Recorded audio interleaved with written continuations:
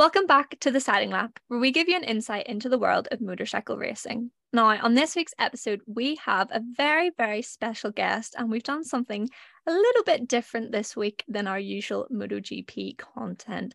We have Chloe from Femmespeed. Chloe, do you want to introduce yourself to the podcast?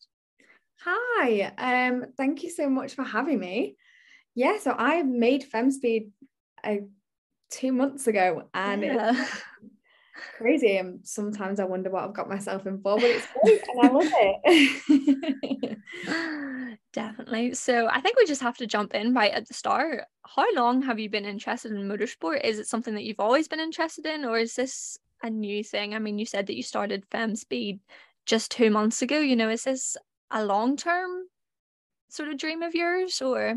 So motorsport has been in my life since I was probably about 5. My dad, like most girls, grew up with their dads watching motorsport, whether it was F1 or watch his repair shop program and stuff like that. That was like how I got into it, and that was great. And the older I got, do you know what? I kind of fell out of love with it for a while, and then I went to go and see the Grand Prix in Singapore in 2018 when I was cabin crew, because it just happened to be on at the same time, and it made me realize how much I loved it again. And then I got a bit more and more and more into it, and then now it's just taken over my life in the best way. And then with Femmespeed, it was I wasn't quite sure.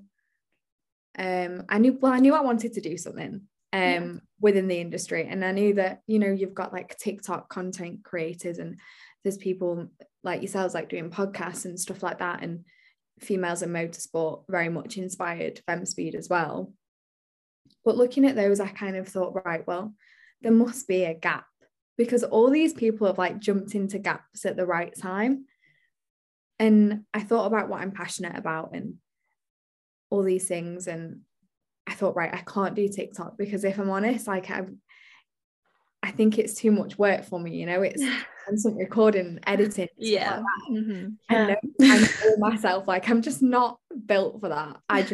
I will do 3 and then be like, okay, I'm done. Why am I not thinking yet? So I was like, right, okay, like I know I want to help people. I know there's only a few girls in the industry, and coming from being cabin crew, and aviation is very much the same. It's a male dominated environment.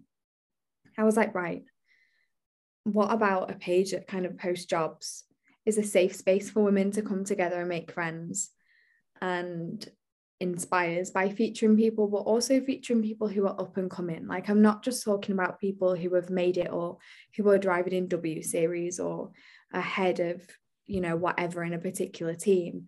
Let's show the girls that are working really hard and maybe aren't at the top but will be at the top.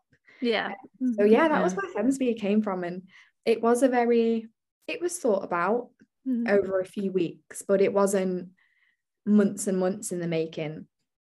But it took a bit of time and thinking about what I would post, because I could think, right, well, you're full of this like crazy big idea, but then what on earth am I going to write? But it just kind of flowed, and I love it. It's my baby. Definitely. I think we had a similar path with the Siding Lap being created, as it was, you sort of do see that gap, and you think about it and you go, there's a possibility here. And then, like you said, it was a matter of weeks for yourself. It was the same with us. It's just a matter of weeks and some hard work, and we just went, this is exactly what it is that we want to do, and there's a space there. And I think that's so interesting to know that you had a very similar experience in creating stuff like that. And like you said, with TikTok, I mean, everyone's doing TikTok content these days, and I feel like it's such a saturated area now with people interested in motorsport. But there's still gaps, and there's still places where we can get in there, and you're doing something so different that people want to see that. And creating a safe space, I think, is definitely, that was a big part of it. It's a big part of it. Just because I'd had messages off people on all different forms of social media, some even being LinkedIn, of like, I can help, what's your number? And after a couple of texts, I began to realize that maybe their intentions weren't pure, and they probably didn't care about my future. And I wanted to make sure that people who came through Femmespeed felt supported, and that the girls that are on there, or let's say it gets to a point where it grows and I can genuinely put people, you know, in opportunities of my goal is to work with like a team or something like that, for whether it's workshops or stuff like that. I wanted to make sure that I knew it was safe, and I wasn't just putting people in touch with other people that I didn't know, or, you know, I didn't want to say, oh yeah, this person can help, and then put them in a difficult situation. I wanted to make sure that everyone was respected and safe, and felt comfortable to just be themselves, and also just enjoy that we all love the same thing. Like, we're all here for the same reason, right? Exactly. Like, fast things going around a track for some bizarre reason, but we love it. So yeah, that's good. That's a but well, sort of as you said, you started the Femmespeed page in July. Did you expect to get the response that you did? No, absolutely not. Like, I was petrified. Because I was thinking, God, like, I've made such a song and dance about this page on social media. What if I get like 3 followers that are all my friends, and then everyone else is like, okay, nice try. So I was quite scared, and obviously I don't come from a motorsport background, and apart from watching it, no one in my family works in motorsport. So I was quite scared that it wouldn't work, but I just kind of hoped that it would. And when it did, I don't know about yourselves, but it gets quite scary, because then you're like, oh my God, like, I need to keep content. Yeah.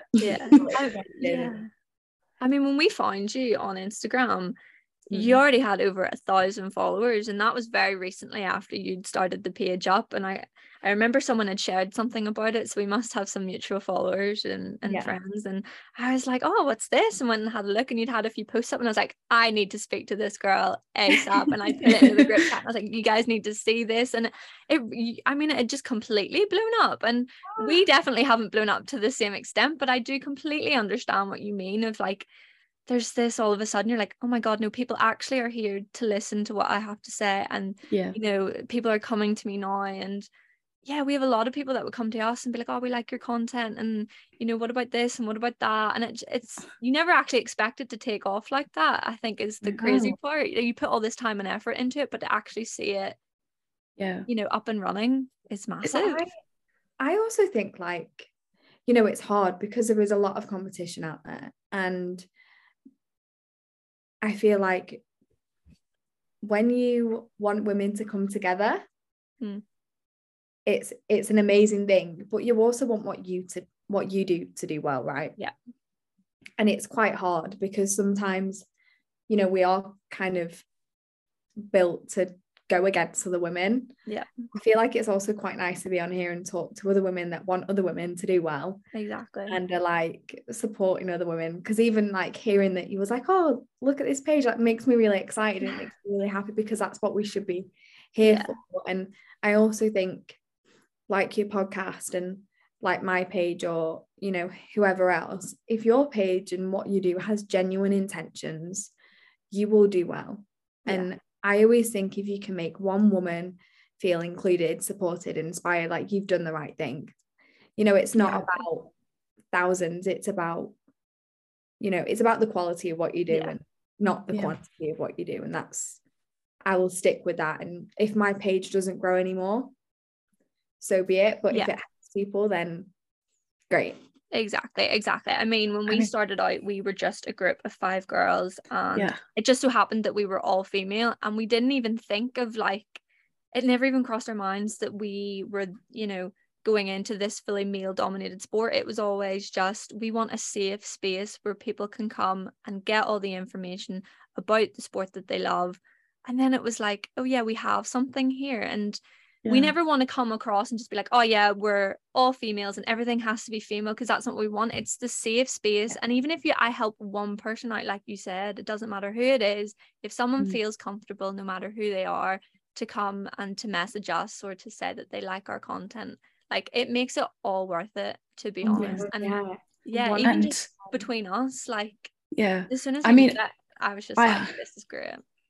I joined late I messaged them in April, and I think it was April. Or did we say March? I don't know when I joined. Yeah. I'm pretty sure it was April. But I joined in April, and I'd messaged them, and I was like, "Would you be up for a collab?" Because I was doing basically just football, and I'm very into my motorsport and stuff, and I've been doing it since I was younger. And I was lucky enough that I have a family friend that worked in it, so I was always at races. But I messaged and I was like, would you be up for a collab? And then they were like, actually, do you want to be a member? I was like, yeah, why not? Yeah. So no, it's been a really fun journey, and it is, like you said, it is just creating that safe space. And I feel like I don't feel stupid to ever say anything. And we have a few TikTok series and stuff that we're trying to start up now that I've sort of started with the page, and it's like technical stuff and just trying to explain it as simply as we can, because I'm learning about it. I'm just learning about it and hoping I could explain it to other people and hope that it makes sense. But no, it's like you said, just creating that safe space and trying to be educational as well. Yeah, and I feel like that's also really good that you've said that, just about like you're learning too, like exactly. I'm learning too, like we're all in the same boat. And so I've just had a call with somebody that we're going to be partnering up with. And I've actually just asked someone to come and help me with Femmespeed, which was quite scary for me because I've been kind of tackling it all on my own. And it's great because it's my baby and I'm very protective. And, you know, I want to make sure that the stuff I put out is right. It's not going to offend anyone. It's going to come across in the right way and keeps in the tone of what Femmespeed is about. But I was at a point where I was like, you know what, like if we're going to be partnering up, well, we are, I can't say too much yet, but we're going to be partnering up with someone really exciting. Yeah. And I was like, yeah, I need a hand. But I'd said to them on the call, like, I think the beauty of Femmespeed is the fact that, yeah, we are helping people find what they want to do and support them along the way. But we're also in the same boat. And the questions that we're answering were questions that I probably asked myself 2 weeks ago. Like, you know, what next, or where do I go? But that's what makes it really special, because it's genuine and you know what you needed. It could have only been like I said, like 2 weeks ago, a day ago, like, or a year ago. You can kind of help people with that because you know what's wanted and what's needed, kind of thing. Exactly. I think a massive thing would be, now that even just having this conversation and, you know, learning from each other, do you have any advice to give other young girls, or even just people wanting to go down the same route as you? You know, is there anything that you've learned over the last hectic 2 months that you feel would help anyone in this, you know, or wanting to go down the same sort of avenue as you've gone down? I'd say in motorsport in general, I always say, and I stick with this since forever, be okay with being the only woman in the room. Yeah. I feel like that's really important, just because it is getting better, but 9 times out of 10, you'll be the only or one of the only women in the room. And have confidence in yourself and your knowledge and your abilities, and know that it's okay to make mistakes and we're all learning, and just be there for the other girls. Because I feel like sometimes we're in this position where, because it's so male dominated, women like to be the only woman, and that can make it very difficult because we should be helping each other. And a lot of people are very guilty of saying, I want to help other women, and then not helping other women because they want to be the other woman. And I just think, you know, be genuine, be true to yourself and help everyone else. And I remember someone saying to me once, you know, someone asked me a question about uni.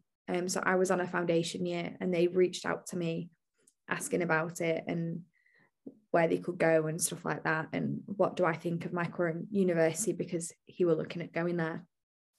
And I was helping him out. And this particular person said to me, like, you're very helpful to these people, like you don't really know, or, you know, you don't have to reply to these messages. And I'm like, yeah, but, you know, it's costs nothing to be a decent human, and if I've got the time to reply, I certainly will. And two, like, this person could be interviewing me one day, like they could be sat there, that's, you know, the person that could be the difference between me getting a job or an amazing opportunity. We should all help each other out, because you never know when you're going to need that help too. And I don't know whether that sounds a bit selfish, like you've got to help people because they might be able to help you. Like you should do it to be a genuine person, but you just don't know when you could be relying on them too. And it's just nice to be nice, right? Like just help everyone and be kind and enjoy the journey. Well, exactly. Ricardo, enjoy the butterflies. Like, I'll just start playing that TikTok song. Don't, because I will cry. I think you're 100% right in that one, and it is that situation of it. It's sort of like treat others how you want to be treated, which is the simplest version of it, and it's something that everyone preaches to each other until it actually comes down to doing it, and then it's like, no, that's out the window. I'm out here for myself, which I understand in a lot of cases, but just like you said, you know, there's no reasoning for it whatsoever. Just treat others how you want to be treated, and I mean, it's the best motto to live by. So it is literally as simple as that. Because we're all people at the end of the day, and we're all trying to find our own way. And I think it is hard. It's hard to remember that sometimes when you know you're trying to get a job, or you know, even from, you know, like my page, I want it to do well. Of course I do. It's my page, and you'll feel the same about your podcast. Like, but at the same time, just be accepting that what will be, and you know, work as hard as you can, and but also support. Like, make sure you're just kind to other people. It's just basic life. It's not even just it's just life. Sort of just coming off of that, in your personal opinion, what do you think can be done to break the stigma around women in motorsport, and what can be done for females to be more represented in the sport? I feel like it starts with men. Like, people, like women will only be accepted in the industry when men accept them, and not just accept them, but encourage their male peers to do so. You know, you hear someone like using a derogatory term, or making a joke about, oh, you should be in the kitchen, like call it out. Like, men need to be calling it out, because we can call it out, but that makes us look like crazy feminists, of course. Like, so, you know, men need to be helping us with this movement. It's just as important. Like, and it's not even just that. Like, a man can say, I support the women in the industry, but until he speaks up and does something about it, that means nothing. So I feel like that's really important. And for me, representation, you don't believe that you can do a job until you see a woman do it. So the more women we get in there, and the more women we see on TV adverts, or, you know, in a specific role on TV. Hannah, head of strategy for Red Bull, is prime example. She's getting more and more media coverage, and I met her at the women in engineering event at Red Bull, and she's amazing. Like, she's an incredible woman, and I think seeing women like her in amazing jobs, it certainly made me think, well, what's stopping me from doing this? Like, I can do that. So that representation is so important. So I just think it's a case of companies, teams, schools, like, pushing these things out to women. And I genuinely think once that playing field becomes equal, like, this won't be a problem. It'll be more. Definitely. Bringing Hannah up is quite funny, because we were thinking about this one. So I mean, that basically just goes on what you said, is how inspiring it is to see women like Hannah Smits, who obviously is the Red Bull principal strategy engineer. You know, what's it like to see her being so successful? I mean, obviously with last weekend happening, there's been a lot of negative comments around her and her job and what she does, which is just crazy to me, because you know for a fact if that was a man doing that job, there would be no mention of it. Like, a name springs to mind. What she is doing is just absolutely incredible, but it's only for the fact, like, she's just doing her job, and there's all and that was it. Attention. That's the thing, like, her gender shouldn't even really come into it, right? And I refrain from having arguments on social media, because I mean, I read through people's arguments, and, you know, as we all do, think they're absolutely hilarious sometimes, and it's like an entertainment thing, but I don't want to argue with people on the internet, because I mean, it's no gain, and plus when you're trying to, you know, I use my personal account kind of professionally sometimes, of you you know, I post my life on there, but sometimes opportunities have come from that as well. So I'm very careful with what I put, until I think it was Sky Sports F1 did a post about Sylvia, the FIA race director. Yeah. Mm-hmm. And someone commented and was like, let's hope she doesn't mess it up or something like that. And I was reading it and I went off it and I thought about it and I went back Mm-hmm. and I kept doing this a few times until I was actually getting really angry. Yeah. And I replied and I was like, if this was a woman, you wouldn't be asking whether she was going to mess it up. And Sylvia has been in this job for quite a few years now, but I think Sky Sports F1 had only just posted about it. Yeah. But it made me really angry that this man had jumped to conclusions that she might not be good just because she's a woman. And I actually stuck up for her and I'd said, you know, until she messes it up, leave her alone. Yeah, keep your mouth shut. Yeah, it's as it's just, it's crazy that people think like that.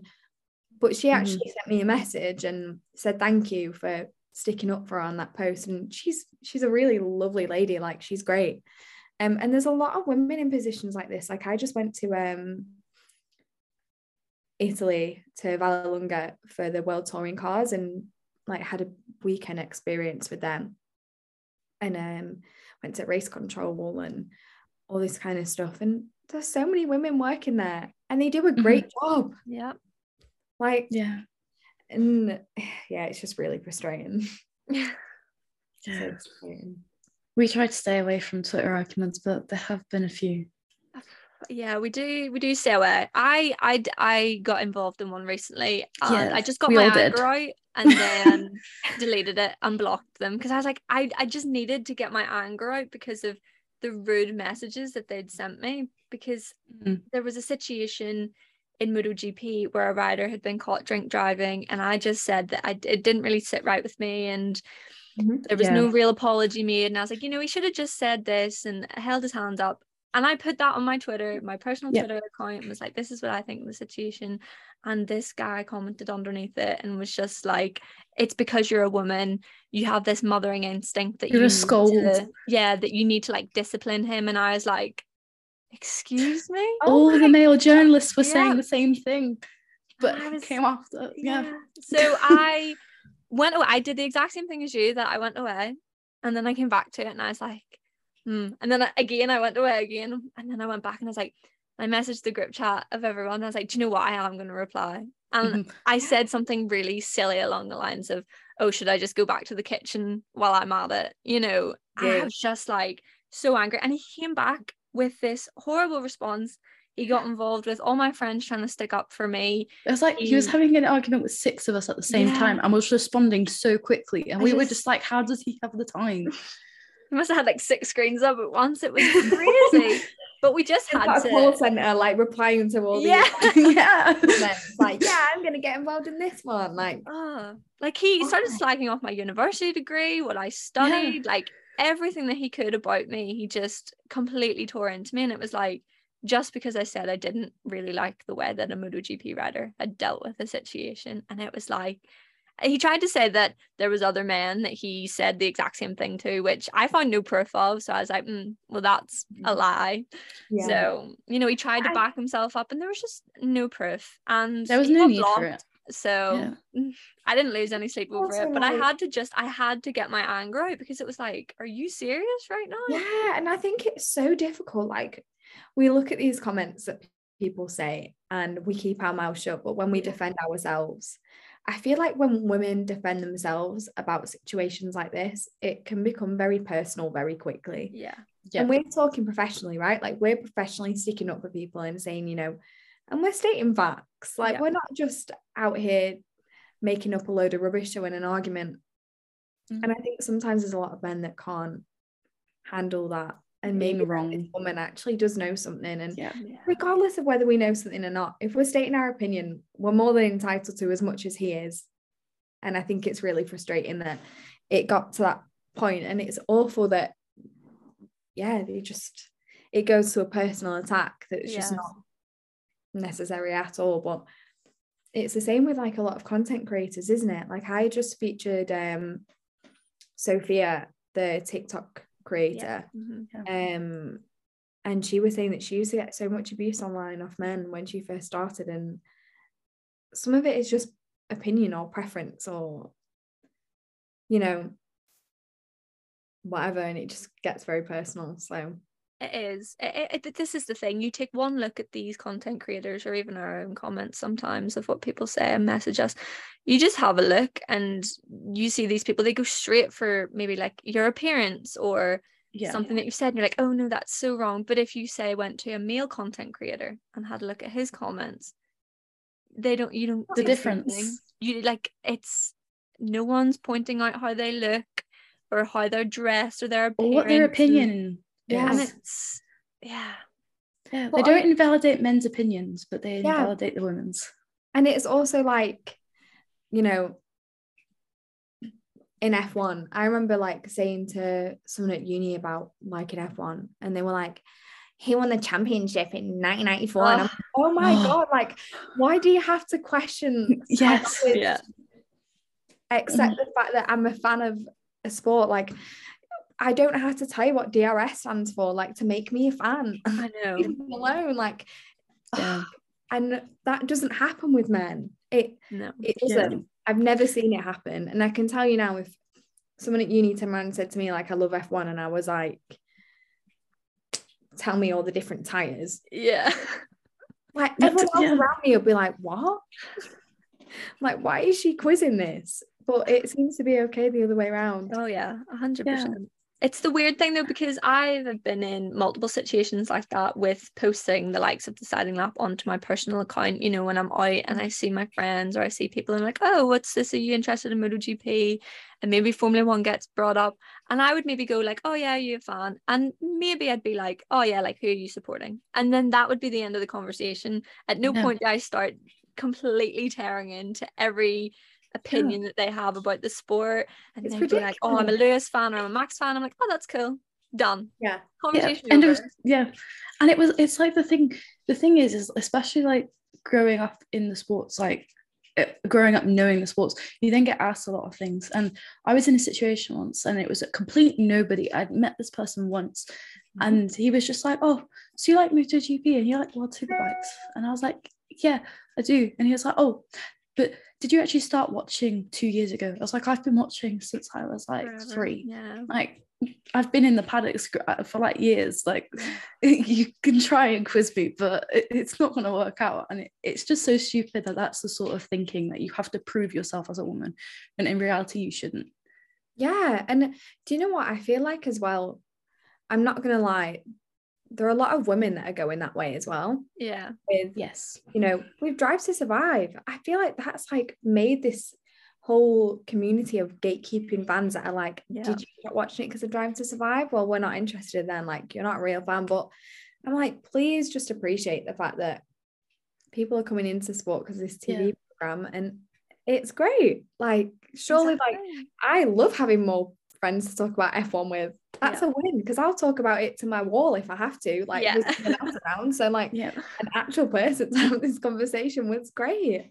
Exactly. I know, because I've spent so many times, like the only people that I would speak to would be my family about this situation. And see, when I got on Twitter and I was like, oh, I'm just going to have a wee look at MotoGP and a wee bit of F1, and I found all these people who were interested in the sport, and to see just to actually sit down and have a conversation with like-minded people who are able to accept that you've been in the sport forever or you've only recently, like I only started watching Formula One in the last year, and I would say that Drive to Survive massively helped me to get into it. I was sort of watching a few races here and there, but I will fully admit that I watched Drive to Survive and was like, okay, I'm going to sit and watch the race on Sunday. Like, I knew a bit about it, but it's like completely invested me now. And I think Drive to Survive is a great place to start if you're a new fan, because it helps you understand the team's dynamics. It helps you understand like where other drivers have come from, and you know, it helps you learn even just about like constructors championship points and the tires, and it helps you learn everything about the sport and then the sport here and there as well, which I think is great. And I would always point new fans in the direction of Drive to Survive. And yeah, obviously some of it is dramatized. It's a TV show. Like, yeah, who's gonna watch it if it's complete boring? Yeah, no one's gonna be interested if there isn't any drama. That's why we watch it. And I think, yeah, we should just be embracing that. Definitely. Yeah. I think sort of just going on to our little tangent there that I wasn't even planning on going on there, but it's such a great conversation. But I suppose being a female fan within motorsport can be very difficult. I think we've definitely established that over the last sort of 15 minutes of chatting. But have you personally ever felt any barriers to wanting to pursue a career in the sport just because you're a woman? Like, has there ever been a time that someone has said, no, you can't do this, or anything along those lines? Not necessarily the sport, but engineering. Yeah. I've had quite a few comments, and it's hard because I think I always just think, why? So one of the things that sticks out for me is I had decided I wanted to study engineering and decided I wanted to do aerospace. So I resat my GCSEs when I was 23, because, well, not all of them. I resat my science because I'd left school without them, because ironically hated science back in the day. Yeah. So I went to resit my sciences and I did really well at my GCSEs and was like, right, okay, like I couldn't do A levels. Like I looked everywhere and the only way was like the open college, and I wanted to go in to learn. Yeah. And that was a big thing for me. So I was like, right, I'll do like an access to science, like a higher education science course. So I was sat in my GCSE class and this guy walks in. He was covering my tutor who was off sick. And I was like, right, could you get me the leaflets on the aeronautical engineering that you do here? And he goes, engineering. I was like, yeah. He was like, it's really hard. And I was thinking, right, okay. And he was like, do you know what you're going to have to do? He was like, there's a lot of maths. And I'm thinking like, yeah, I know I'm resitting my GCSEs here, so it probably doesn't look great. Yeah. But would you be having this conversation if I was a man? Mm-hmm. And that was that, right? Nothing else was said. I just left absolutely furious. Yeah. And I just knew that this just wouldn't happen if I was a bloke. Yeah. And then fast forward to the September where I'm starting my, I ended up doing an access to science course. But the reason is I had an interview on the phone because of COVID for the aeronautical. And it was like a level 3. And I'd said, I know that I've not done the level 2, but if you can send me the information that I kind of need to learn and get an understanding of that, and I'm sure that I could do the level 3. Yeah. And my tutor was like, yeah, I'm sure you could, like, it'll be fine, blah, blah, blah. Like, have an interview, apply for it, so I had an interview. And I assume it was the same guy, but I found out later it was the same guy. I was like, oh, I don't think you can do the aeronautical because you've not done level 2. So I was like, okay, fair enough. Yeah.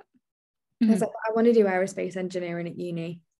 And I think that, like, be a good place for me to start. But I can't really do the level 2 and then the level 3 because I work full time and it's a full-time course. And I just can't afford to leave a job for 2 years to then go to uni for 3 to 4 years. Yeah. I just can't afford to do that at this age. Mm-hmm.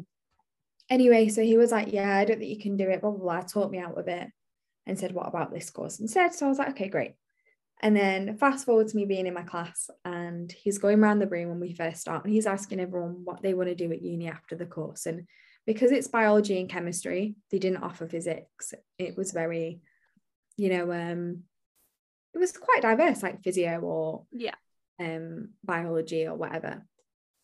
And he gets to me and he says, what do you want to do at uni? And I was like, oh, I want to do aerospace engineering. And he goes, oh, we do aeronautical engineering level 3 here. Did you not know that? And I was like, yeah, someone on the phone told me I couldn't do it. And he went, and his face dropped. And he went, oh no, that was me. Oh. And I was absolutely furious. because I was like, oh, so I could have done it then, and you've just told me that I could have done that instead, but over the phone you were convinced that I couldn't. Yeah. But then this certain person used to start his sentences with, I'm not being sexist, but and I was like, right, okay, like, end of. Yeah.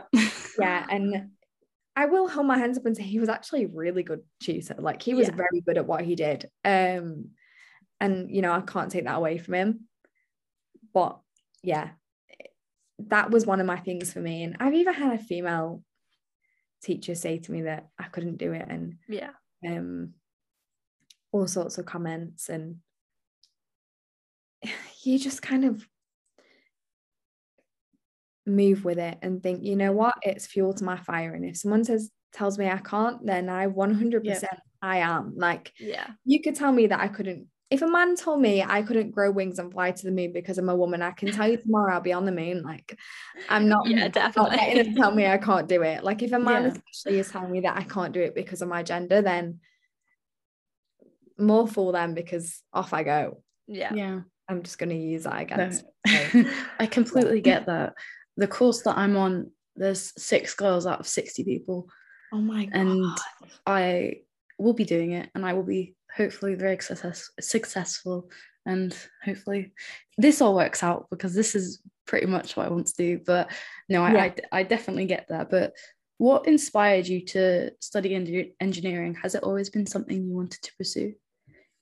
No, just going back to representation, I just never knew that a woman could do engineering. In fact, if I'm honest, I didn't even know what engineering was for a long time. And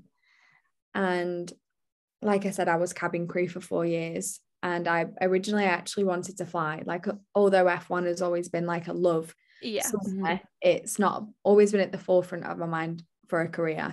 And I wanted to fly, but it's so expensive. It's like £120,000 to train as a pilot. And I don't have that money. So I was like, okay, well, what else can I do? Like, I love planes. Like, and I was always quite geeky with it. Like, I was like, oh, like, tell me about how these engines work, and tell me about this, and tell me about that. And for me, like, that was just the coolest thing on the planet. It still is the coolest thing on the planet. And yeah, I was at college, and when I do my GCSEs, and my tutor was like, oh, telling us about a chemical engineer and that works at this nuclear plant near us. And I was like, oh, that's pretty cool. And she was like, yeah, there's not many female engineers. And I was like, what even is an engineer? I just didn't know. And then started to look into it more, and I thought, right, I'm going to go with aerospace. I love planes, I love flying, it makes sense. I've always loved planes. And then not long after I applied, someone was like, oh, you could work in F1 with that. That's quite interesting. And the more I looked, the more I realized that I could. And it's quite funny, because when I was younger, I remember watching the F1 with my dad and seeing people on the grid, and I was like, yeah, I'm going to be there one day. Like, I'm going to be on the grid. And I never really thought about it again. I just thought maybe as a guest.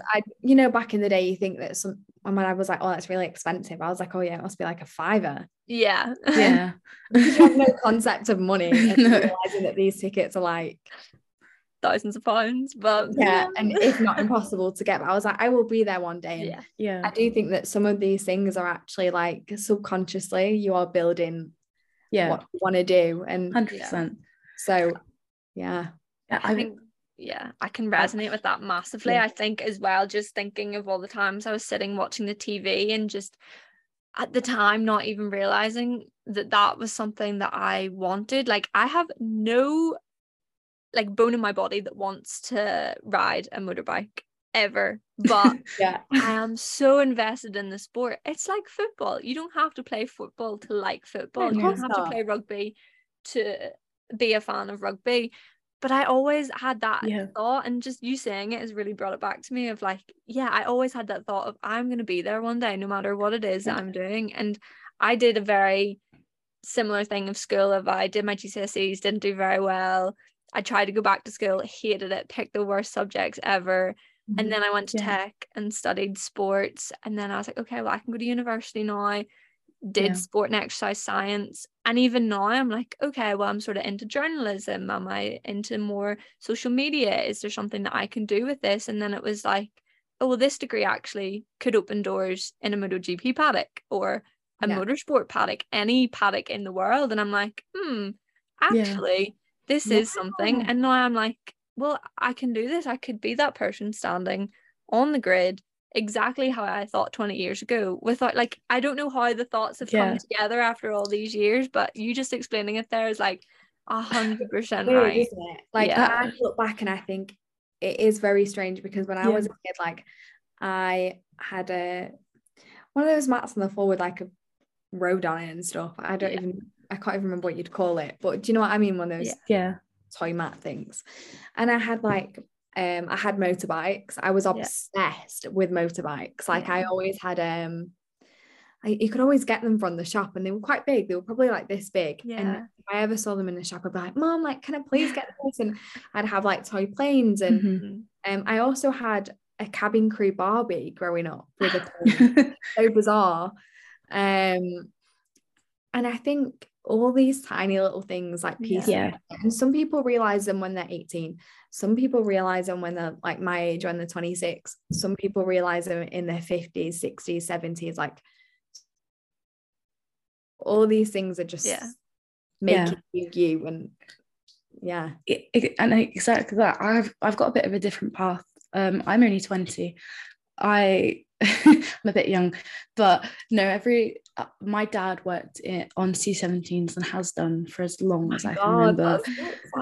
He was in the RAF and he now works in Qatar for them. I can't really say what he does, I'm not allowed to, but he now works over there. And we basically he's always been into bikes, and he always used to ride bikes, and he has had many crashes that are probably, I think they're on YouTube somewhere. And like, I've always been in the paddock with my dad, and I didn't like bikes because like growing up I liked bikes, but I didn't tell my dad I like bikes because he liked bikes, and you can't do what your parents like. And it's the same with your siblings. Like my sister I was like, I like bikes. But it's exactly that. I loved football. Me and my dad used to go to the football, and I used to play football, so I was always sort of angling for that. And I found the course that I'm on 5 years before I knew about it, and it was the first year of the course. I study football journalism. It's the only course in the world. And I said to my dad, I was like, I'm going to be on that course. And my mum was like, sure you will, of course you will. Sort of like, you're not really, are you? But I don't think she meant it awfully, but like, I don't think she saw me as it. And whereas my grandparents recently decided to tell me that they didn't see me doing the job that I'm doing now, which was quite interesting, a conversation to have. But no, and like I said, you do it to sort of prove them wrong and to prove to yourself that you can do it. And I think spite is a fun emotion, because sometimes you just do it to spite people, but I really love what I do as well. And I love that I've joined this podcast. I love my course. I love doing journalism, and I've sort of fallen into journalism a bit because I was like, I want to do social media, but now I was doing writing and stuff, and then I've come join this and have been more on the social media, like the video side, which has been quite interesting. But it's funny how all the blocks sort of fall into place and you don't realize it. I think it's crazy when you look back at all these tiny little things that just happen. And I think it's great, but I always tell people to bear that in mind. Like, I've got a lot of friends even now that are like, I don't know what I want to do, and I'm not quite sure, and it's too late. And I'm like, no, it's not. Like, because I always have and I say this all the time as well, like, I had the thought process of, oh my God, after an industrial placement year, I'm going to be 30 when I graduate. And then I was like, but in 4 years, I'm still going to turn 30. Exactly. So I might as well do it with a degree and doing something I love. Like, I had that so much when I was studying my degree. I've only graduated in the summer there, and I just turned 23, and most people in my course had come straight out of school. That's exactly what it was that they wanted to go do, whereas I'd taken the years with tech, etc. And I was 2 years older than most people on the course, and even they were like, oh, you're 23, like, that's a bit, and I was like, you're getting on a bit. And I was like, excuse me, what do you mean? I was like, I've only just left school. I had to go do my A levels. Like, what do you want me to do here? Like, I'm only 23. And even when you say you're going to be 30 when you finish, I'm like, you're only going to be 30. I'm like, think of all the time you're going to have to do whatever job it is you want to do, or if you decide to change career paths again down the line. Like, there's so much time to do it. And I think with the thought process that I had was, well, if I change my mind 10 years down the line, well, I've given myself this big, massive opportunity, and it's okay to change your mind, but at least you've tried to do the thing that you wanted to do. I think that's a massive part for me at the minute of, you know, graduating and now being in that, well, what am I going to do now? And everyone's like, well, have you got a job yet? You know, what are you going to do? And I'm like, I don't know. Like, just calm down. I'm working things out. And if something falls into my lap, then I'm going to take it. Or I'm going to work hard towards this angle, or this is what I want to do. And it's just, I think people need to realize that things take time. Like, the whole traditional school system of you've got to do your A levels and then go to university is the biggest load of rubbish I've ever heard in my life. And I think it's so hard because you drill so much through school, right? Your GCSEs like matter because then that's going to help you pick your A levels, and then your A levels matter because that's going to help you pick your degree. And I'm not going to lie, like, your A levels, you know, all your education is important. Exactly. But you don't need to know what you want to do for the rest of your life at 13 years of age. Like, no. Oh my God, the amount of times that I changed my career path, like all the way through school until I was 13, I wanted to be a drama teacher. And then by the time I got to 13, that was when I decided I wanted to be a career, which I did. And then I ended up working in healthcare, for God's sake, for like 4 years. And at one point I was convinced I was going to go and do a nursing degree. Like, I've been here, there and everywhere. And I've never had like being cabin crew was probably my longest childhood dream. Things change, life changes, you know, things get in the way as well. And it's not realistic to tell children that they need to decide what they want to do for the rest of their lives. Like, and I think that's actually quite unhelpful. And if you are fortunate where you know, amazing. Like, and I'm fully supportive of that. And I think that's great. But I also think I just always tell people, like, don't stress. I mean, I had it the other way around because I've always been the youngest in the year because I was born late August. So I always had, oh, you're actually sure you want to do that? You're going to change your mind in 10 years. Blah, blah, blah, blah, blah. I'm not going to change my mind. I don't think I have been one of those lucky people that I've always known what I wanted to do. But if I do change, it doesn't really matter. Like, I've still got loads of time, and I'm fully accepting that this may not be my dream in 10 years. Like, everything can change, and it's just not. I don't understand why it's so drilled in. It's not a big deal. There's time. I think even a bigger thing is that it could work out for you, and still in 10 years down the line, maybe after working in the job that you've always dreamed of doing, like, I think the idea that you want to change your mind or go into maybe a different route should still be open. You know, this whole you've got to work in this same job for 60 years of your life is just I agree. Crazy. And you know what, like, one of my friends is a very good example of this because he I'm not actually sure exactly how old he is, but he was a art teacher, and I think he was like late 30s when he became a pilot. And I'm like, now he flies for VistaJet flies Charles Leclerc around everywhere, like, you know. So that's, if anyone knows who VistaJet is, like, that's how you know, like, Ferrari are all over it. And he's a pilot for them, and I just think, you know, that's a long time to then go and do that different career. And it was also a long time in the making because, like I was saying before, the finance and stuff, but he's so happy now. And I don't think you should ever discourage anyone as well from changing the path, like, as long as it's viable. Because, you know, I've had to make sacrifices going back to uni now because I had a car to pay for and stuff like that. It wasn't just as easy as, okay, I'm just going to go and do this instead. But, you know, if you can make it work, do it. And if it doesn't work out, oh well, like, you wake up tomorrow and there's a new start. And you can always say you tried, which I think is the biggest thing. Like, I have this thought in my head of no matter how it works out, I'm always going to be able to say, well, I gave it my 100% and it just wasn't meant to be. And exactly. I don't see the issue with that at all. I bet you feel this way about the podcast too, right? Because that's how I feel about Femmespeed. Yeah. As if it flops, so what? I tried. Yeah. I tried and I had fun.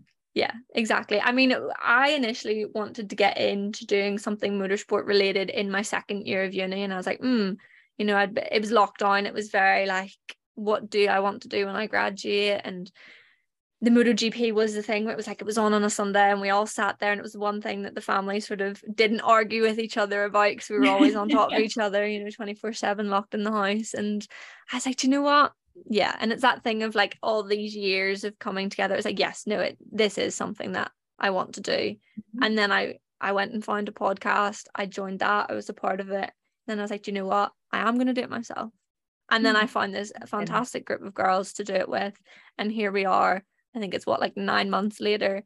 And it's like, it doesn't matter what following we have, or I think it's more important of like the connections that we've made, and for the fact that at the end of the day I can go, yeah, well, I tried and I did it, and I loved every moment of it. So I don't really care if it works out or if it doesn't, but this portion has been so exciting to be a part of, and why would I not do it? Like, I think that's how I feel as well about Femmespeed. And you know, I've made some amazing connections on the way. I've made friends, like, and I always say that to people as well about networking. When people come to me and say, you know, what do you do and how have you got this position, or how has this happened? For example, like when I just went away with the World Touring Cars, it was through networking, but you know, it can help to make connections that can help you get things like that, opportunities like that. But the amount of friendships I've made along the way are incredible, and I know that these are people that stick with me for life. And it's not just about finding someone that can get me a job, but I've found someone that truly understands like what I'm passionate about as well, and they understand, you know, the friends that maybe aren't as passionate about something the way that you are, so they don't understand the sacrifices you have to make. So it's quite nice to meet people that understand why you can't go to certain events because you've got to do this, or you're throwing yourself in at uni and wanting to cry and drown in your own tears because it's hard work and you're not sociable. They get it because they're passionate as well. Exactly.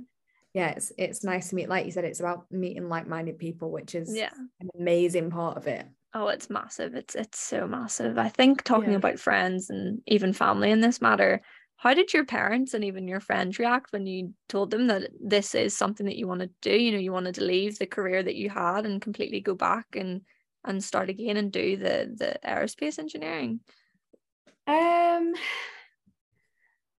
I was actually quite scared about telling them. Yeah. Because I always have crazy ideas. Yeah, I'm pretty similar with that one. I always get scared, and my dad's like, what are you saying now, Lauren? Like, just calm down here. Yeah, and they're like, here we go again. And it's like, I want to be an astronaut. I want to be a racing driver. I want to be a footballer. Like, there's something new that I decide I want to do like all the time. But this was something that I mean, they knew I wanted to fly. I was scared about telling them I wanted to fly because I was like, they're going to think, shut up. Like, this is taking it too far. Yeah. And I think when they realized how much I wanted to fly, but realized how much we really couldn't afford it, when I said engineering, they were like, okay. Yeah. But again, I left school with no science qualification. So how am I going to do a degree? Yeah. That you need sciences to do. Yeah. And I was like, right, I'm going to try and do, actually, to be honest, when I started my GCSE, I'm probably waffling now, but when I started my GCSEs, I was like, I want to get a C because I don't have a GCSE in science. And I was like, you know what? I feel like I could get a B. I'm going to give it a go. And then after a while, I was like, I might try and get an A. Yeah. But if I don't get it and I get a B, that's fine. Yeah. And then towards the end, I was like, okay, I'm hoping I get a B. And on my results day, I was like, please get a B, like, please be a B, which is crazy. I was waiting for GCSE results day when all my friends had, you know, sat there. It's like 10 years before. I was like, we move. Yeah. And yeah, sorry, I was just looking at a plane now. Like, oh. I was like, oh, that's low. So I ended up getting like A stars, and I was like, right, okay, I never expected that I could do something like this. And maybe my family will think that I can do this now. And then I did really well. I got like distinctions the whole way through my last course. And I was like, okay. But I think part of it was not just trying to prove to them, but I was trying to prove to myself. And I think part of me for a long time was like, how can I expect my parents to buy into this new crazy dream when I'm not entirely convinced I believe in it myself yet? So I was a little nervous. And I think they were a little shocked because they were like, really? Engineering? But actually, I think a lot of people don't know what engineering is either, because me and my friend always joke in my course that we don't know what engineering is and we're doing it. So it was a bit of a scary move, and obviously leaving my job and financially planning it, I was scared. I was like, oh my god, what are they gonna say? But they've been great, and they've been really supportive, and I think that's a big part of it too, that I've got that good foundation behind me, that my friends and my family are like, yeah, you can do this, and they clap when I win, and they wipe my tears when I'm upset over looming exams and stuff. So I'm quite lucky. I think my dad and I are so close, and we're so similar, which is something that I hate, because we just are the same person, my dad and I. And for years and years I was very similar in the, because I had to go to tech, it was always like, okay, we'll see what I can do. And I was very similar of like, if I can just pass, it'll be great. And then I was the similar of, I ended up getting distinctions in my classes, and it was like, okay, well, actually, you know, it is that self-belief of like, okay, well, that's 3 A's. I can get into any uni course I want to go to. I got onto the uni course. Like, even just attending uni was something that I never thought I was going to be able to do. And again, when I got to uni, it was, if I get passes, then we're fine. And then it was like, oh, I'm, the marks are 2 1s and I'm pushing firsts in some classes. And then it's like, oh, wait, like, you can actually do that. And then having a conversation with my dad recently, just after I graduated, and he goes, yeah, I knew you could do it all along. Like, there was there never was any doubt in his mind. And it's like, that's crazy to know that after all this time of like stressing, and that's like 6-7 years of my life, that I was just completely like, I don't know what's going on here. And then for them to just go, yeah, but we knew you could do it. And it was just you realizing that this is what you wanted to do, and that you needed to believe in yourself. It's just crazy to know that, having that support system behind you without even realizing it. They were always pushing you into that right direction, and then they go, well, actually, it is something that we all knew. And you're like, okay, well, did anyone think why didn't you tell me? Why did you not let me know when I'm crying over my dissertation at 4 a.m? Like, No. And my dad was the same. My dad always knew that I could do, so I didn't do very well on my GCSEs or my A levels. Luckily enough, I had a good enough portfolio to get an unconditional offer, so I didn't need to do well in my A levels or anything. But then when I got to uni, I started getting 2 1s and firsts, and I was like, hang on, I can actually do this. And like this year, I haven't done as well as I wanted to, because now I've got my hopes up. But I was like, oh, I'm getting 2 2s, 2 1s, like I'm actually good at this. And like, not in a, I'm actually good at this. I knew I would do well at it. I just didn't think I would do that well. And I wasn't expecting the grades that I'm getting. And my dad, when I was telling my dad my grades this end of this year, and he was like, see, we knew you could do it. And I was like, yeah, but I don't. Like, but they're always there, like you say. It's good to have that support system around you. Yeah, and it is a part of like self-realization. And it doesn't come naturally to all of us that we are capable. And even now I tell people like, oh, I'm doing aerospace engineering, and they're like, wow, you're really smart. And I'm like, no.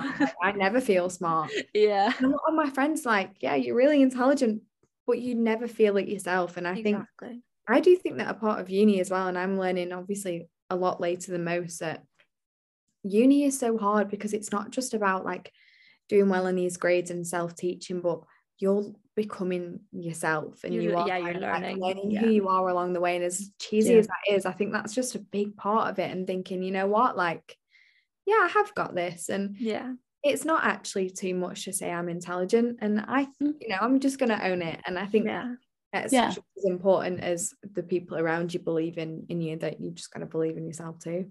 Yeah, definitely. Exactly. This is not where I thought this conversation was going to go whatsoever, but I'm totally not mad that it did. Yeah. Love it. It's good conversation. I might just FaceTime you all every night and be like, right, what we're going to talk about today. These are my problems. Yeah. Therapy session. Let's put the world to rights. Definitely. I just think this is this thing that, to meet like-minded people, which we've said so many times now, but it's just, I think this is the biggest thing when it comes to talking about getting more women in motorsport and getting ourselves out there, is at the end of the day, we've all just realized between the three of us that it is just that self-belief, and even just realizing that is like the biggest step. And then once you realize that, it's then, okay, where am I going to go next? I'm going to do this, I'm going to do that. And then you get the representation, you get the women, and you get to see them. And I think as much as maybe that felt off topic for a lot of people, it's like, well, it's not, because you got to start from believing in yourself, and then you move up, and then you realize that you can go out there and do whatever job in whatever male dominated sport that you want to do, because who says you can't? Exactly. So exactly. I think the only person behind that is yourself, right? Like, you can. And I think that's, again, it does go back to motorsport and the representation and the fact that, once you as a woman feel like you deserve that place. And when I went to Mercedes for their factory tour visit that we did through Stemettes, this woman basically was like, I can't remember her job role now, but she had said, you deserve a place in this room, and if you didn't, then you wouldn't have had the invite. Like, and which is why I, like I said before, like, be okay with being the only woman in the room and have confidence in your abilities, because imposter syndrome is so hard to deal with. Like, sure, we've all felt it. It's horrible. She was, that really resonated with me, that, if I didn't deserve to be there, I wouldn't be. And confidence is key. Yeah, definitely. Like, these opportunities wouldn't be there if they weren't achievable. And I think that's the massive thing. There's so many opportunities within motorsports for everybody, and if there wasn't opportunities, then you wouldn't see them. But there's so many doors opening even now in new directions, and Formula One, in MotoGP, in any sport even. And it's just, the opportunities are there, and we need to take them, and we deserve them as much as anybody else. And I think that's definitely imposter syndrome is very real. It's a bit scary. I mean, I was telling one of the other girls on Discord before this, I got recognized at the airport yesterday off of my Twitter account, because I post on Brighton, because I do a lot of journalism stuff. A guy recognized me, and he's wearing a Leeds top. He won't listen to this, but I'll shout him out if he's listening. And he was like, "Oh, you're the girl off of Twitter. You've cut half your hair off, but you're the girl off of Twitter." I was like, "Yeah, that's me." Like, thanks. I love that. And it's just so surreal. And it's the fact that you do have a brand and you don't realize it. Yeah. And it's like your own personal brand, as well as like the brands that you're a part of. Like, when I went to a women's Euros game this summer at the Amex in Brighton, so many people kept coming up to me, and they were like, "Oh, you're Brighton, you're the girl off of Twitter." And I was like, "Yeah, that's me." Like, please leave me alone. Like, I love it, but like, it's just very it's scary. It just didn't feel real. And it's like, "Oh, you're the girl that's from those places, and you know this and you know this." I'm like, "You know more about me. Like, this is a bit weird. I've only just met you. I don't even know your name, and you're telling me everything about me." But it's such a weird experience, isn't it? I mean, it's not from Femmespeed. It's actually from a really random video that I put on TikTok when my boyfriend surprised me with a FaceTime of Daniel Ricciardo. I've seen that. I've seen that. There you go. This is the exact I've seen honestly of like, I've seen that. It was the best and most embarrassing moment of my whole life. Like, but I'll tell you that in a moment. But I was at this event. So I applied for this event at Red Bull for Women in Engineering Day. And you had to send in an application. And obviously my other half works at Red Bull. And I was like, "Oh, I'm going to apply for it." And he was like, "Oh, I'll speak to Hannah Schmitz." And I was like, "Okay." And I'm always quite conscious that I want to know that if I make if I get somewhere, it's because of my work. Yeah. But I'm also not going to turn down help, which is what I used to do at the start. Yeah. But I realized I'm shooting myself in the foot. Yeah. Anyway, she did actually let me know, because she reviewed my CV, which is crazy. And he was like, oh, you know, she said that it was a really good application. And then she said that to me too, and was like, you would have got the place if it wasn't for him. But yeah. Anyway, I'm waffling. So I was at this event, and this girl came up to me and she was like, oh my God, I've just seen your TikTok, like with Daniel Ricciardo. And I was like, oh, what? My God, like this is so weird.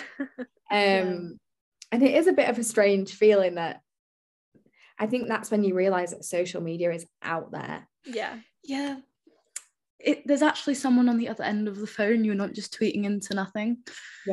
That's the weird one. Even with podcast episodes now, like while we're recording this, I'm just like, this is the conversation between us three, and I still will go and edit it and post it to an audience, and no part of me has a thought of other people are going to listen to this, and then someone will be like, oh, I listen to your podcast. I'm like, what do you mean you listen to my podcast? Even though that's what the point of this is, I'm like, what you listen to it? It's so strange, isn't it? So I was almost a little bit shocked when she saw it. But that was that honestly, I wanted to die. Like, it was so embarrassing. I asked him how his flight was. Always about planes. Who asked Daniel, who gets to speak to Daniel Ricciardo and goes, how was your flight? Like, I met like Christine Horner at the InWed event, and you know, I've met some amazing people. I met amazing people when I was cabin crew, like the passengers and stuff, like some VIPs, and I've never had that moment of starstruck until then. So my boyfriend like answered the phone like this, right? And then moved it over to Daniel. And it was really embarrassing because he was on the bus from the aircraft to the terminal. So there were loads of people on this bus, and a lot of them worked at Red Bull, and Adam. And I just went, oh my God. I was in my pajamas as well, because it was like 11:30 at night. I've got no makeup on. I like, thank God to this day that I'd washed my hair and it wasn't like all stuck on the top of my head, honestly. And I was like, so how are you? What's happening? I was like, why did I say that? Like, and I remember everyone else in the bus like absolutely wetting themselves, and I was thinking, I'm actually mortified. And he'd signed my hat like a few weeks before. Did I think to thank him for that? No. Did I think the time that I thought he was a great driver? Absolutely not. I asked him how his flight was, how he was, and told him that I was wearing my pajamas. I mean, you're probably more memorable than most people. Exactly. Think of all the people who do ask him or do say like, oh, you're a great driver. It's just like the standard things. Yeah. He's like, yeah, I know, I'm a great driver. You know, he wants to. I think people would probably prefer. Daniel.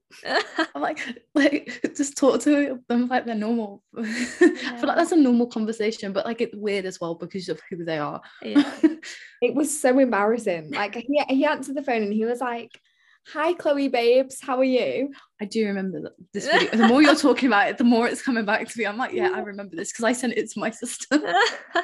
And I was like, hi Daniel babes, how was your flight? I was not okay. No. And afterwards, I don't think I got to sleep till like 3:00 in the morning because you're just sitting there. I was sat there and I could feel myself going more red. Just sat alone in my bedroom thinking like, what is wrong with you? Like, why would you ever say that? Oh well, we move. But so I find it embarrassing that obviously I wanted to share it because it was the most exciting moment. But then at the same time I was like, God, she knows what a loser I am. Like, who asked Daniel Ricciardo how his flight was? Brilliant, absolutely brilliant. But I think sticking on the theme of drivers, since we were obviously talking about Daniel Ricciardo, I think we have to bring up W Series. Yes, definitely a fun topic to talk about. What is your opinion on W Series? Do you actually think that it is helping women get into motorsport? Is this actually a stepping stone, a realistic stepping stone for women? I think it's great, and I love that you know, a lot of people say, well, there's not a series that are directly made for men. Yeah. And there'd be uproar if that happened. And I'm like, yeah, you're right, there isn't. Because it's hard for women to compete at the level that the men are competing at, because, you know, you can't deny the fact that they are hard to, I've never tried, but from what I've heard, they are hard to drive those cars at, like, you know, the speeds, and it is difficult. It's a strain on the body, and I completely, you know, respect that. Yeah, it's difficult to do. Yeah. And because women aren't making it into F1, I think it's fair to give them a platform to drive competitively. Yeah. Because if it wasn't just for women, then, you know, it'd be full of men. Yeah. Mm-hmm. And to me, I feel like it's really important, but I also feel like it's just as important that those women are then encouraged to go up to F3, F2, eventually F1. Jamie Chadwick, I would love to see her drive in F2 or F3. The money I would pay, like if I had money, I would pay to, you know, to get her there. It's crazy that she isn't given these opportunities, and you know, she is clearly the most talented in her class. Okay, well, if that was a man who was dominating his class, he would do the next progression forward and move up. Why is this not the same for the likes of Jamie Chadwick? And she's not just the only one. She's, you know, the biggest name that people probably know, but I 100% agree with that one. In W Series at the moment. Yeah. You know, I do think she deserves her seat in F3 or F2, but I think like David Coulthard's initiative More Than Equal, I'm hoping that something like that brings people like Jamie Chadwick, and obviously other drivers. I'm saying Jamie Chadwick so much just because she's, you know, been world champion now twice. Twice or once, I'm not quite sure, but she basically deserves to show her full potential. And, you know, I understand that, you know, if women aren't driving at that level, then no, they shouldn't be allowed to drive an F1 because they're not there. But I think that with the right amount of funding and training, and the same as the men get, and put into one of those cars that can achieve that, they definitely deserve a seat. 100%. I think that's a big thing of, you actually need to give the women the chance to prove themselves. And honestly, if at the end of the day, a woman who gets completely equal opportunities, training, funding, everything, and still maybe isn't as good or something along those lines, then I say yes, okay, maybe she shouldn't be there. But in the same breath, no one has been given those opportunities. So how do we know that a woman shouldn't be racing in F1 or in MotoGP? Because we haven't seen it. I mean, in Moto3 at the minute, we have Anna Carrasco racing, and she had been in the class, she'd moved, she'd won world championships elsewhere, and now she's back in Moto3. And the uproar that caused was just ridiculous. And it's like, why? Like, and it's like there's another female rider in Moto E, and she's brilliant, and she's not up to, I wouldn't say she's battling towards the front, but she is battling in midfield, and I vouched her many times on a podcast. I love Maria Herrera. She's great.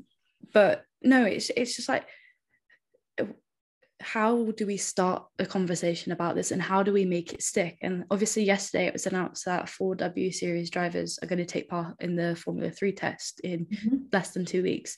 Do you think that could be the start of more opportunities for female drivers in the Formula classes? I hope so. I genuinely really hope so. And regardless, maybe this is also an opportunity for scouting at that level. Or, you know, like I keep mentioning DC's initiative, because DC's initiative is to put that, you know, the money and the training and everything into a female driver to make the next F1 world champion as a woman, obviously. So I'm hoping that, you know, women driving at that level is an opportunity for scouting and people to go, you know what, I'm going to chuck some money at her and give her a chance. And I think that's the most important thing, that the women aren't getting the funding, the recognition that they need. And the big part of it is funding, because let's face it, it's a lot of money to secure that seat. And if a woman can do it, then great, absolutely great. And honestly, I really hope that seeing them drive in F3 is going to change the trajectory for women in F1. Yeah, hopefully. I think it's a massive. I will be her fan. Yeah, I cannot wait to see it. I think in Moto 3 again, we actually are going to have Maria Herrera, who Catherine just mentioned, in Aragon. Yeah, they're going to have an all-female team, so down to the engineers, everyone, rider, engineers, social media people, everyone running around is going to be female. First all fully female team. Wow. Unfortunately, it's only just a wild card, so it will just be for that one round, but I'm nearly sure it's in Aragon next weekend. It is, yes. I'm so excited because it's been talked about so much, and I think this exact thing of happening in W series, you know, those girls getting the chances now to race or to test, even I should say, in Formula 3 cars. This is the exact example now in MotoGP as well of we need the funding, you need to give them an opportunity, and then you can make your mind up as to whether or not they deserve to be there. And it's a chance for these women to showcase their talent, right? It's not just a talk about, you know, having women do that, you know, an all-female team and stuff like this is like a massive thing, because it just shows that we're just as capable as everybody else. Not all of us are capable. When, you know, you talk about women in pit stops and stuff like that, like we as women can achieve that. Could I achieve that? Probably not, but it doesn't mean that all women can't. Right? Exactly. That's a big part of it too. Like, one woman may have done it and failed before, but it doesn't mean the next woman will. Exactly. It might do great. Exactly. And you need to give those chances. I think it's so heartwarming to know now that we are getting to the stage slowly, very slowly, but it seems to be going in the right direction of we are definitely getting to the point where more females are getting the opportunities. And I think people are starting to realize and to open their eyes that to make these decisions we do need to actually first allow a woman to give it a go, and then we can make an informed decision and a proper go at it at that as well, not just some stupid side attempt to get them in, whether it be racing or in any job. Not just walk around the lap and pretend that you're driving a car or a bike. Like, actually let them do it, let them race, let them win, and then let them have a go. Do you know what I mean? Obviously not let them win, but you know what I mean, like let them show let them prove it. Exactly. So which is exciting. I feel like it is changing, and I feel like, because obviously MotoGP, like, I don't know enough about, and I feel like it's nice to speak to people and see other sides of motorsport. Like, before I went to do the WTCR, I knew nothing about World Touring cars. Like, if I'm being completely honest, like, I didn't know much at all. I didn't know about the electric series in it, and so I think it's just exciting to see all the different sides, especially with having Femmespeed as well. It's important that we're showing every side of the sport, not just F1, because at the moment it is quite popular. It's quite good to just learn, like I said, learn along the way. It's great. I love it.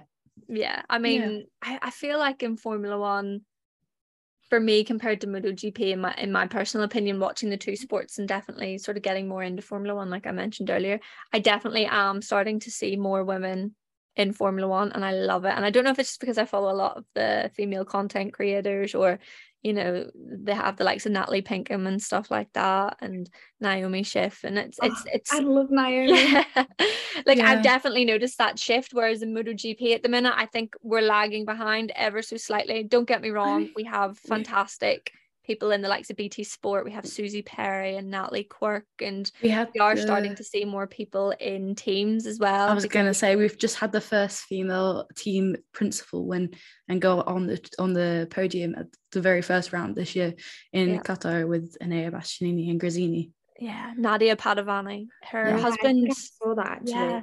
Her husband Fausto Grassini passed away last year because of COVID, and she took the team over, and they have been it's been inspirational. It's one of the best stories this year. It's such a feel-good story. I don't know, do you think that some of it is because of, like, not enough women know enough about it? Because obviously, like I was saying before, now F1 is getting more popular, because I'd said, you know, even trying to look for a job in F1 is going to be even more difficult because it's getting more competitive, because more girls are interested in the sport as well. and obviously not just girls, but fans in general, which obviously more than likely more women coming into it as well.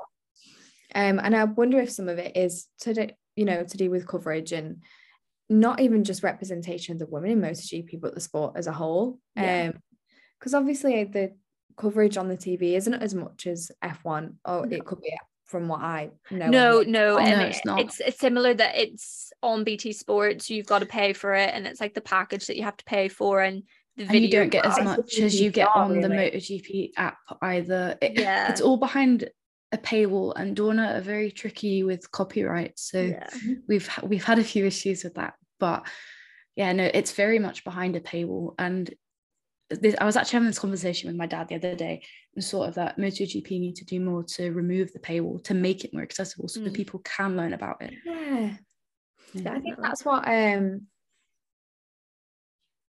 I was thinking, the same with WTCR, right? Because I was there and I was like, this is a really cool sport. Like, why is this not on TV more? And then I spoke to my friend, because I was so excited, because I was like, oh my God, this is like my first time on like an FIA event. I'm going to be on the grid. Like, this is so exciting. But none of my friends could watch it. And it was so depressing, because I was like, obviously it's not just all about me, but I wanted my friends to see me. I also thought, you know what, this is a really cool sport, and should it be on TV, then I would definitely watch it. Exactly. I think that is a big part of the problem as well, that because it's like WTCR with, I think it's Discovery Sports events. I mean, I should know because I went with them, but you've got to pay to watch that, and it's a shame, because I genuinely think there'd be more fans as a result if you could go. But I don't know about MotoGP, but our event in Vallelunga was an open event, so anyone could turn up. You didn't need to pay for the ticket, which is quite good. So they are doing a bit of stuff, and but I definitely think that they should make sports like that more accessible, because I'd certainly watch it and get more involved if I knew more about it. But exactly, to know, you need to see it more. It's the making it accessible for fans to get into it, and then you can start doing stuff like that, if there's if they want more content. But you need to actually get the fan base first, and MotoGP have just done a fan survey in the summer break there, and we got the results of it recently. And 13% of fans, MotoGP fans, are female, but of that 13%, 54% are like young girls. And new young girls coming into sport. I think it's 18 to 34 was the age group.